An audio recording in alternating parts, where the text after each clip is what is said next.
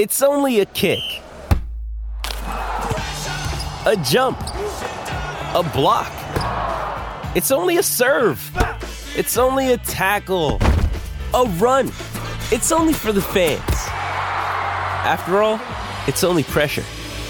You got this. Adidas.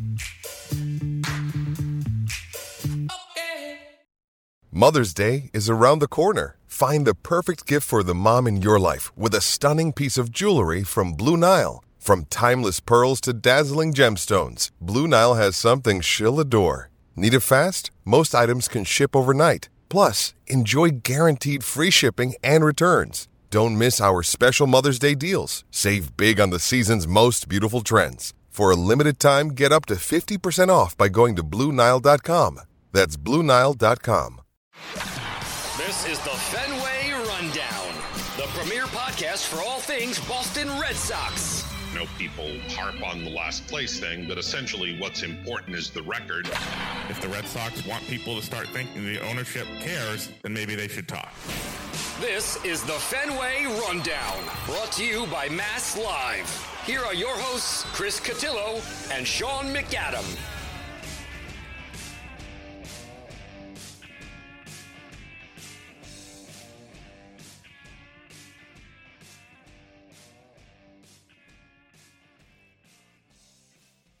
Happy Tuesday and welcome back to the Fenway Rundown, Mass Live's Red Sox show. This is our first of 3 shows this week.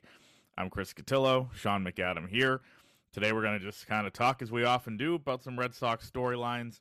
Later in the week, a special guest and an exciting offering involving our Insider Text program that Sean will tell you about now. Yeah, Chris, we're having a lot of fun with our Red Sox Insider Text program. It's an opportunity to text myself, Chris, and Chris Smith about whatever's on your mind regarding the Red Sox. We'll try to keep you up to date throughout the hot stove season, at the winter meetings in Nashville, right on through to spring training in Fort Myers and the start of the regular season. It's $4.99 a month. You get a 14-day trial period, and all you have to do to sign up is text JOIN to 617-751-6257, then simply click the link and subscribe today. We think you'll enjoy it and find it worthwhile. We're having fun interacting with a lot of you and would like to invite more of you to take part. And we will be using that later in the week for a mailbag episode. You know, we used to do those through Twitter. Now they're going to come exclusively from our Insider Text program. So a lot of interesting stuff coming on the pod this week as we move to 3 times a week for the foreseeable future during the off season. And that'll be what we do. So, Sean, we'll start today with it's rumor season, and nothing's really happened on the free agent market. Nothing's happened on the trade market. They've been very, very slow start. We've heard the Red Sox linked to some people. Nothing, very seriously. We know they're going in on pitching. We know all of that. We know some of the guys who make sense. Today, Jeff Passan turning up the heat a little bit with this line in his winter mega preview. The Dodgers, Rangers, and Boston Red Sox are all expected to be in the Ohtani sweepstakes, according to sources. And though the industry's overwhelming expectation is that he winds up with the Dodgers, that line of thinking is perhaps presumptive.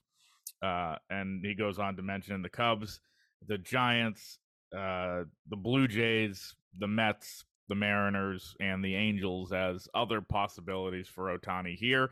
And mentions that Ohtani, as we know, loves visiting Boston and has a fondness for Fenway Park. We've heard of the New Balance connection. That's his, he has a sponsorship deal there. They're based here, all that type of stuff. So I think we've talked about it before. No surprise they're involved in some way, shape, or form.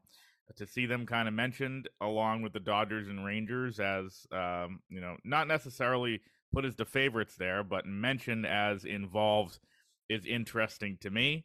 I'd still, yesterday I was on foul territory with AJ Pierzynski and Scott Braun and those guys, and they asked me the percent chance. I said 5%. I think it goes up a little bit just because, Passan's mentioning it, kind of gets some alarm bells going off. But just at this point, very early in the offseason, qualifying offer decisions aren't even done yet as we record this. How do you assess, where the Red Sox stand in regard to Shohei Ohtani? Yeah. Chris, I've said all along that I wouldn't necessarily rule them out. It's going to sound like I'm hedging my bet here, and if it does, maybe that's not inaccurate. I've said since late in the season that I wouldn't necessarily close the door on the Red Sox, at least kicking the tires on Shohei Ohtani. In a lot of ways, as I've noted, he checks a lot of boxes. He would certainly resurrect interest in this team. He would send ticket sales through the roof. He'd be a huge boon to NESN ratings. He would make the Red Sox must-see TV and relevant again in the general everyday sports conversation in New England, which at times, let's face it, they have not been in recent years. There's that. There's also the fact that Fenway Sports Group, FSG, the conglomerate that owns the Red Sox, or at least owns a majority interest in it, is an international sports marketing company. And they have designs on spreading that brand internationally. They already own Liverpool FC as part of the Premier League. They have stock car racing. They're now getting involved in golf more. They have a partnership with LeBron James. It's clear that they own the Pittsburgh Penguins of the NHL. It's clear that they want more, that they want to expand their footprint. And having a guy like Ohtani as part of their portfolio would go a long way towards spreading that brand.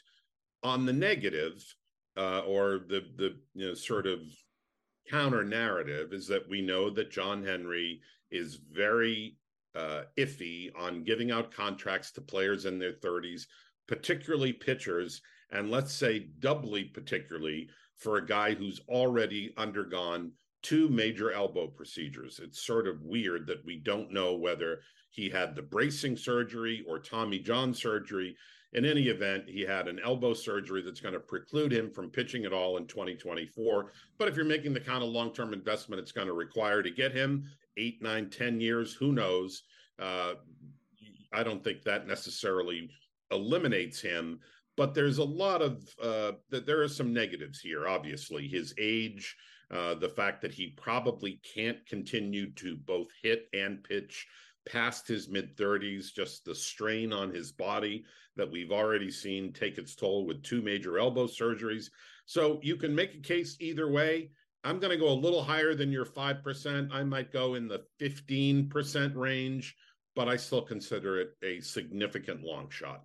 Yeah, I mean, the way I look at it is, just from a roster fit, and obviously if this guy's going to be willing to come here, you're probably going to, need to shuffle things around. Like, their priority is pitching. I know he brings that to the table when he's healthy.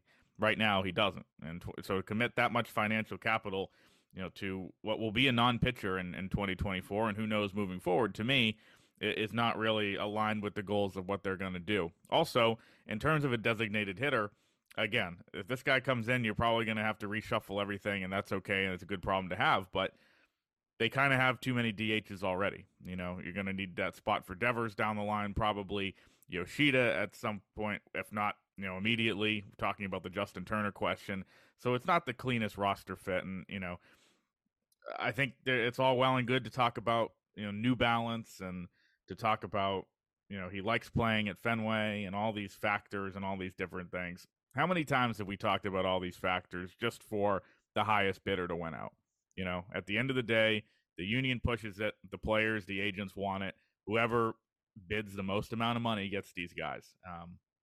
I don't completely rule out the Red Sox from doing it. I just feel like the Dodgers, the Mets, some of these other teams we hear involved, definitely could be willing to go farther and willing to be more aggressive. And for that, I still think it's a low chance. It doesn't mean the Red Sox aren't going to add. I think they're probably, the favorites on some of these free agent starting pitchers. We don't know exactly who their priorities are. We've talked about the names before: Nola, Yamamoto, Snell, Montgomery, maybe making a trade. I think they're going to overhaul the roster, and I think they're going to spend a lot of money. This one, to me, it's just, when you need, as good as he is, and he is more than one player when he's healthy, you need more than one guy to have a complete roster. And I think, allocating the resources in a different way would be, I think, smarter and just more logical for them right now. Yeah, look, in a lot of ways, as you just noted, this does not make a lot of sense baseball-wise. And that seems a silly thing to say about the biggest star in the game and a guy who's probably going to win another MVP at the end of this week and is unquestionably the biggest attraction in the game. Any team would find room for Shohei Ohtani. It is more of a business and marketing thing, but that stands to reason when you're talking about investing perhaps as much, if not more, than $500 million in this guy. So the fact that Craig Breslow just got through saying he would prefer flexibility at the DH spot to be able to rotate different guys in and give Alex Cora the maneuverability to try different guys there. The fact that he can't pitch this year and pitching is their number one obvious need.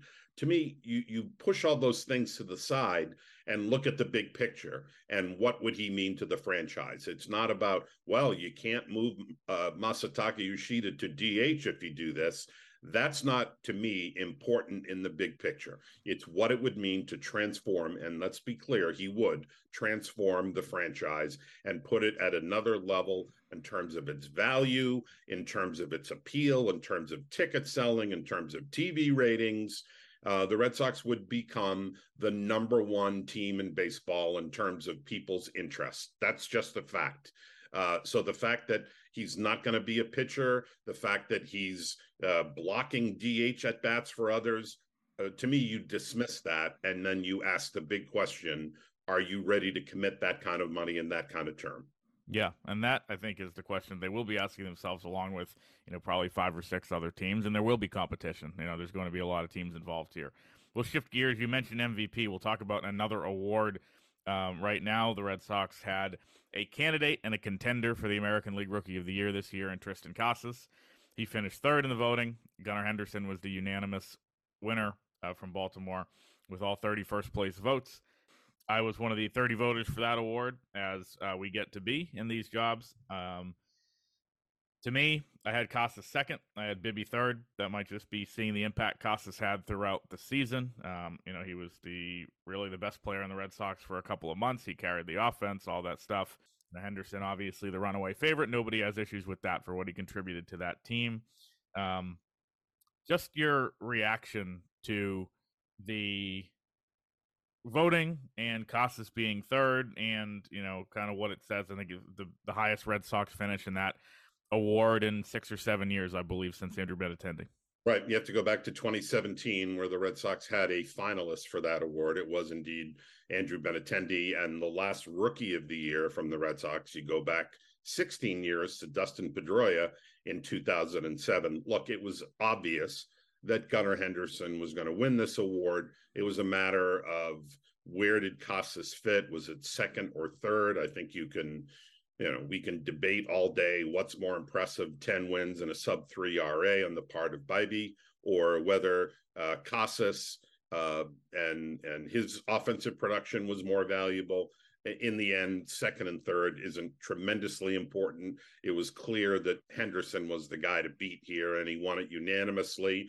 In fact, and I don't think anyone would argue with this, it was pretty easy to determine that both American and National League Rookie of the Year players were going to win overwhelmingly, if not unanimously, and it turns out they both did, with Corbin Carroll with the Arizona Diamondbacks, also winning unanimously on the National League side. So no real surprises there. And after that, you're just fighting over place and show in the finishes. But a strong rookie season for Tristan Casas, particularly when you look at how it started over the first 2.5 months. Yeah, and one that I think will springboard him into being a centerpiece of this lineup for years to come. And I think he was one of the brighter spots for the Red Sox, as we've talked about. The Red Sox have some roster decisions to be made today. Shortly after this podcast will go live, 6 p.m. on Tuesday is the deadline to protect some players who are eligible for the Rule 5 draft. We've seen this every year. It's one of these deadlines that comes and kind of starts the baseball offseason. The Red Sox have a few players, as our Chris Smith wrote yesterday, that need to be added to the 40-man roster. A lot of them are pitching prospects. Wikelman Gonzalez, Luis Perales, and Shane Drowan are the 3 kind of main pitching prospects that are likely to be added today. We've heard other names as potentials Brainer Bonacci, an interesting one, an infielder who is on the restricted list for violating the minor league joint domestic violence, sexual assault, and child abuse policy. We don't know the details of exactly what he did, but he was put on the restricted list during Arizona Fall League play. And so he's kind of a wild card in some of this, not knowing the details. Chris Smith listed some other names here. Edinson Paulino, 21-year-old shortstop. Alan Castro in the mix. 25-year-old right-handed pitcher Ryan Fernandez, and then the utility man Ryan Fitzgerald, catcher Steven Scott, and of course Noah Song, who was taken in the Rule 5 draft last year. Red Sox have 37 players on their 40-man roster. They'll probably have to DFA a couple guys if they want to go over, adding 3. Any expectations for news to come out of this, greater than just your, normal kind of chalky things that happen on this time of year? No, I don't think so. I think the only question, as you hinted at, is are they going to? They're currently at 37 on their 40-man. That gives them room to add 3 players. I think the 3 guys you mentioned, Gonzalez, Perales, and Drowan, are pretty much locks to be added. And then it's a matter of, do they value any of the other guys we talked about, Paulino, Castro, Scott? I can't see Fitzgerald being seriously considered here, as a utility guy at AAA and a guy who's kind of gone through indie ball and the whole bit. That doesn't seem like somebody. He's also older than me, so right, never a good sign. No, I don't know if they're going to go. They're going to have to ask themselves: are there guys on the 40-man roster that we value less than any of the potential ads beyond those 3? And that's the question that obviously we don't know. I would think maybe 1, maybe 2, but I can't see it being any more than that. So my guess is they add maybe 4 guys. They DFA somebody off that list. Could be Gillespie, could be a couple of other pitchers at the end of the roster. But I wouldn't expect any earth-shattering news out of this today. Yeah, there's a few guys on the 40-man that you could see, getting axed. Obviously, Gillespie, who I don't think ever pitched for the Red Sox, was a late season waiver claim. I think they like Joe Jakes and they like Mauricio Llovera and they like Nick Robertson. Llovera is absolutely not going to get moved. They really liked what they saw of him, other than a couple of bad outings. And Jakes as being a lefty when they don't have a lot of lefties in the bullpen beyond Brennan Bernardino. So Jakes did okay. Maybe not a mainstay going forward, but not a guy you'd want to give up either. Ironically, they got him in the Rule 5, in the AAA version of the Rule 5 a year ago. Some other guys that are, I would guess, safe for now: Nick Robertson, Brandon Walter, enough upside there. Zach Weiss is a guy who could be DFA'd, journeyman who's older. Wyatt Mills, I know he's going through the Tommy John rehab right now. I think the bigger question, Sean, as we head toward Friday and the non-tender deadline, and this is all related because you could just make one of these moves early, I believe. Luis Urias, the second baseman, I think he looks like a clear non-tender candidate at $4.7 million. Reese McGuire, backup catcher, I think we've talked about that before. Seems like there's maybe a chance if they want to upgrade in that spot. So maybe one of those guys is the move today to kind of get ahead of Friday's moves. But, this is all back into the 40-man stuff. They're going to have to make more moves as they add pieces later in the year and just add overall talent to this group. Yeah, to me, Urias is a no-brainer on the non-tender list. Now, as we know, there's a lot of maneuvering in the final days that lead up to that deadline where a team will go to a player's agent and say, look, we're not going to risk having to pay you $4.7 million or maybe even a little bit more in an arbitration settlement. So what do you say you take 2.5 with some incentives and you'll have a guaranteed contract for next year? If the agent or the player says no, then it makes it a little harder for them to work something out. But that could be going on as we speak. I know there's been speculation about Reese McGuire, and I know that, as we've seen in the past, every dollar counts when you're doing the accounting. To me, $1.7 million is hardly, out of range for a backup catcher who's got, 3 years of service time in the big leagues. He's not Carlton Fisk. He's not Jason Varitek. He's not going to be a number one catcher, but he's not a bad number 2 guy to have. And I think particularly the fact that he's a left-handed bat to offset the right-handed Connor Wong, you're paying this guy less than $1 million more than the minimum. I wouldn't think that would be so onerous that they'd have to move him off or non-tender him. Yeah, those are just the names. Obviously, there's a few other guys that are arbitration eligible that are going to be back, from Verdugo to Pivetta, some of these other guys that, barring trades, of course, because that's very possible, especially when it comes to Verdugo. But those are the 2 roster deadlines. Again, today, Tuesday at 6, the 40-man protection deadline, and then Friday night, I believe, 8 o'clock, and we'll obviously pod again before then, the non-tender deadline, where Urias seems to be the guy who is the most likely guy to get cut. But there's surprises this time of year in that regard always. Last thing we'll touch on, the coaching staff. Andrew Bailey seemed like an absolute lock to come to the Red Sox as of last week. I think there was a lot of writing on the wall about that. Craig Breslow and him are super close friends. Andrew Bailey wants to move to the East Coast. Everything seemed to be lining up. And I guess we discounted the idea of the greatest bidding war ever for a pitching coach, or a coach in the history of Major League Baseball that's broken out. For those who have not paid close attention, I do, you know what, I will take a little, I'll go off the path here for a second. Red Sox fans on Twitter are acting like if they don't get this guy, that's it for the organization. Like they are absolutely beside themselves about it. I don't know. Like, he has a good reputation. I mean, I understand that they want him and everything, but I don't think any Red Sox fans were really aware of Andrew Bailey's pitching coach acumen as of like 3 weeks ago. I wasn't. I knew he was in San Francisco. I knew he used to pitch here and all that stuff. But this is now, like, according to Red Sox Twitter, which is a dark and dangerous place, the most important thing the Red Sox have ever done. They have to get this guy. They have to outbid the Yankees. They have to go after. And let's not kid ourselves here. The fact that it's the Yankees in the running is playing a huge part of that. Right. So to recap, Andrew Bailey has a lot of interest, and a lot of interest from teams the Red Sox see a lot of. The Orioles apparently have interest in him as the pitching coach. The Marlins apparently have interest in him as a pitching coach in another league there. And the Yankees, in perhaps the most important news, have interest in Andrew Bailey in an unorthodox way, a pitcher becoming Aaron Boone's bench coach next year. I don't know how these break down. Sean, I know you did some research yesterday on pitching coach salaries, which you could share with everybody and how that went.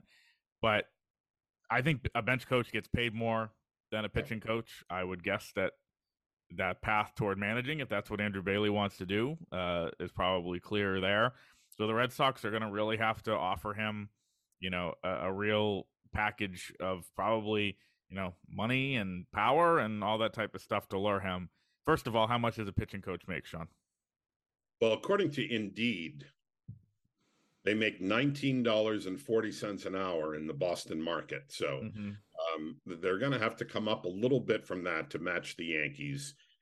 Look, the salary structure in the game is such that, as you hinted at, bench coaches traditionally make more than pitching coaches. There are a number, maybe less than a handful of big-name pitching coaches that really make a lot of money. Mike Maddox is one with the Texas Rangers. Brent Strom is another with the Arizona Diamondbacks. But most of the time, those are not big deal contracts. Bench coaches traditionally make more. So right there, the Yankees have somewhat of an advantage. Now, this does not count against the luxury tax or the artificial salary cap. You can pay your coaches as much or little as the market allows.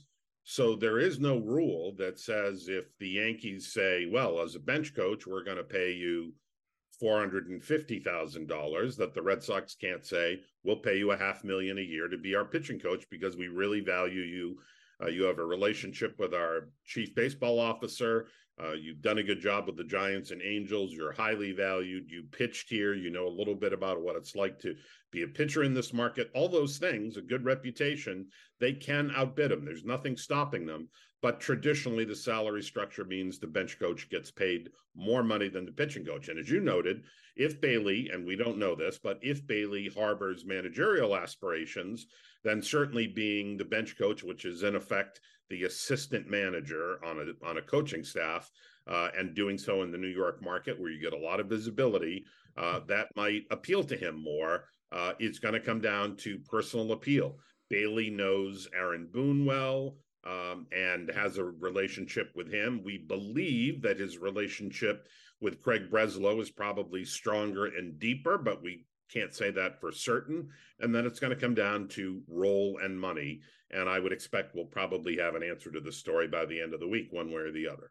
Yeah, it's interesting. And clearly, I think it's a good sign when a guy you're going after is being pursued by so many teams. I think the New York Post yesterday, Joel Sherman said, the Marlins, the Orioles, the Yankees are all involved in trying to hire him, as well as the Red Sox, and the White Sox wanted him too. He turned them down. So that's 5 teams going after this guy. Yep. And plus, he probably, I know he wants to move closer to his Connecticut home, but like the Giants probably liked him enough to have an open door there for him to come back, even on a new staff. So right, and the White Sox training in Arizona probably worked against them, and being in the Midwest, that's not getting back to New England or the East Coast. So the fact that 6 teams, would like to have this guy on their coaching staff at least is, I think, shows that it's not a slam dunk for the Red Sox, but they're pursuing a guy who's thought highly of in the game. The one last thing I'll add before we wrap for today is the Red Sox are showing a little bit of a willingness behind the scenes to be creative when it comes to their coaching staff too.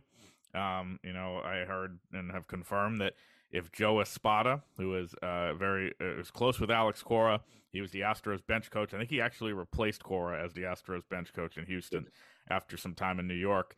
He just took over for Dusty Baker as the manager. The thought throughout the industry was that Espada would leave Houston if he didn't get the managerial job. The Red Sox, along with some other big market teams, were interested in bringing Espada aboard. Unclear exactly what that would look like. They have a bench coach in place who is one of Alex Cora's best friends in Ramon Vasquez. But we see all these titles getting thrown around, right? Associate manager and all these types of things that are happening. The Red Sox liked Espada enough to want to talk to him. Obviously, that's not going to happen now that he's a manager in Houston. But just that idea of creativity where you look at it and the Red Sox have a third base coach job open. They have a pitching coach job open.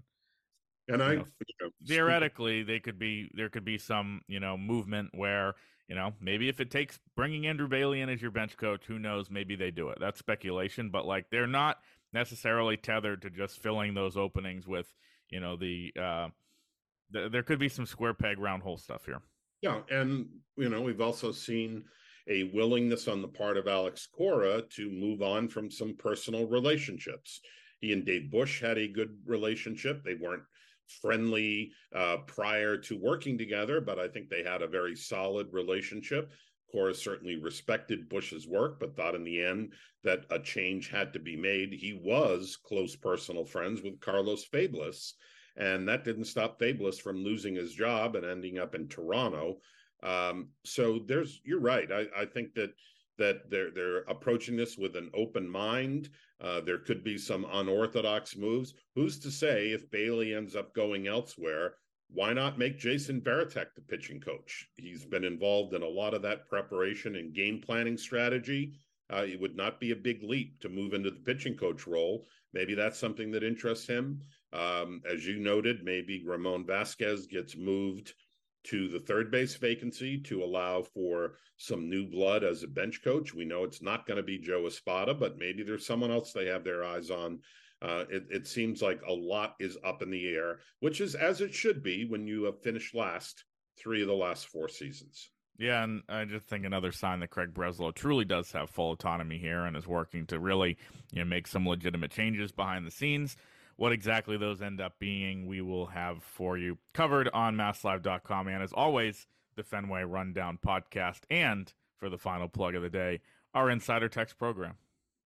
Yeah, so if you want to be able to take part and send some questions along for an episode later in the week, you need to be part of the Red Sox Insider Text program, Fenway Rundown.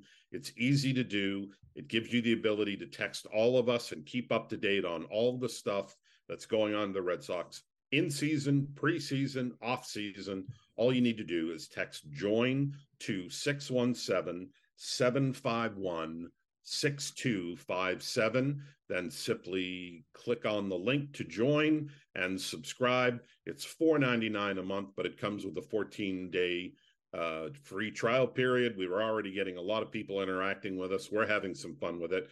And a reminder that later in the week, we're unsure of when this is going to post, but we have a commitment from a special guest. We're going to be speaking to Janet Marie Smith, who is perhaps the preeminent baseball architect of this generation, with her work beginning at Camden Yards in Baltimore, the modernization of both Dodger Stadium and Fenway Park. We're going to be talking to her about her career, her thoughts on ballparks, and where we're headed in the future. So we look forward to that. Couple of good episodes coming up. That one, and one in which you can send your questions in via the Fenway Rundown Insider Text program. Is that like a technologically advanced Weiner line? Is that basically what this is in overtime? But I hope not. That has been the Fenway Rundown for today.